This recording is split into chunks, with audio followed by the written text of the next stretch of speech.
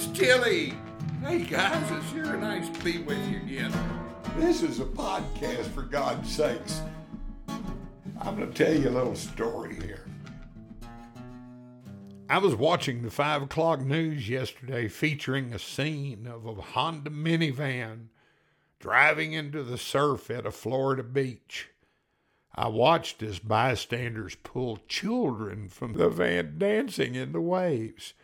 The caption, "Mother tries to kill her children," shouted from the screen.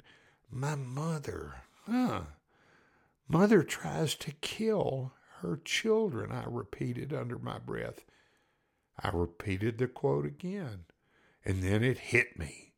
My mother did try to kill me by her predictions. I sat in silence as my admission became clear. Yep, and this is the story. I had begged for a 2-wheel bicycle from the time I was 5. I had mastered the English tricycle I was given and yearned to be a knight of the Order of Schwinn.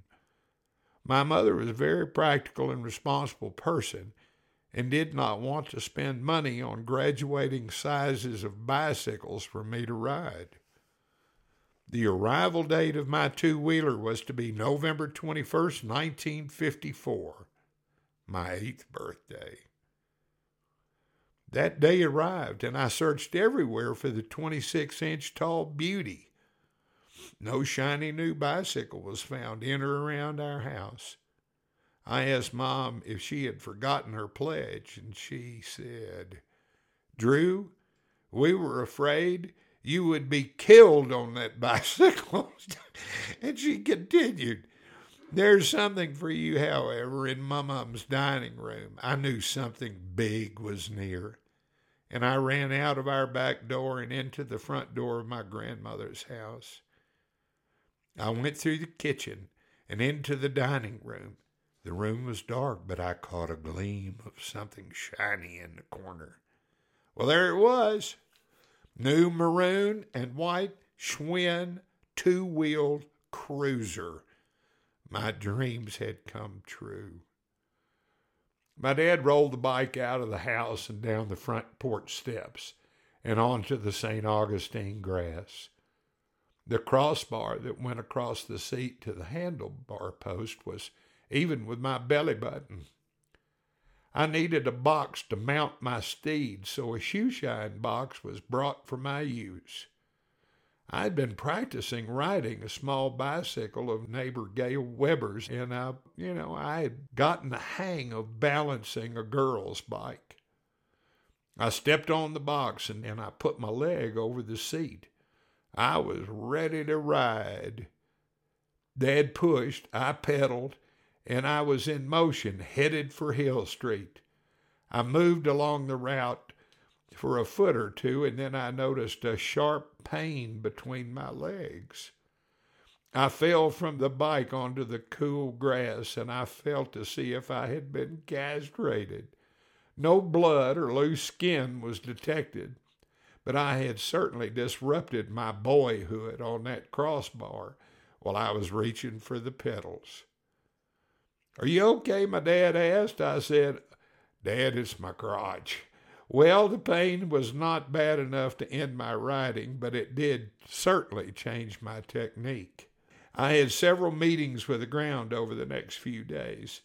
I did not spot check myself for body color change in one location particularly, and I learned to ride.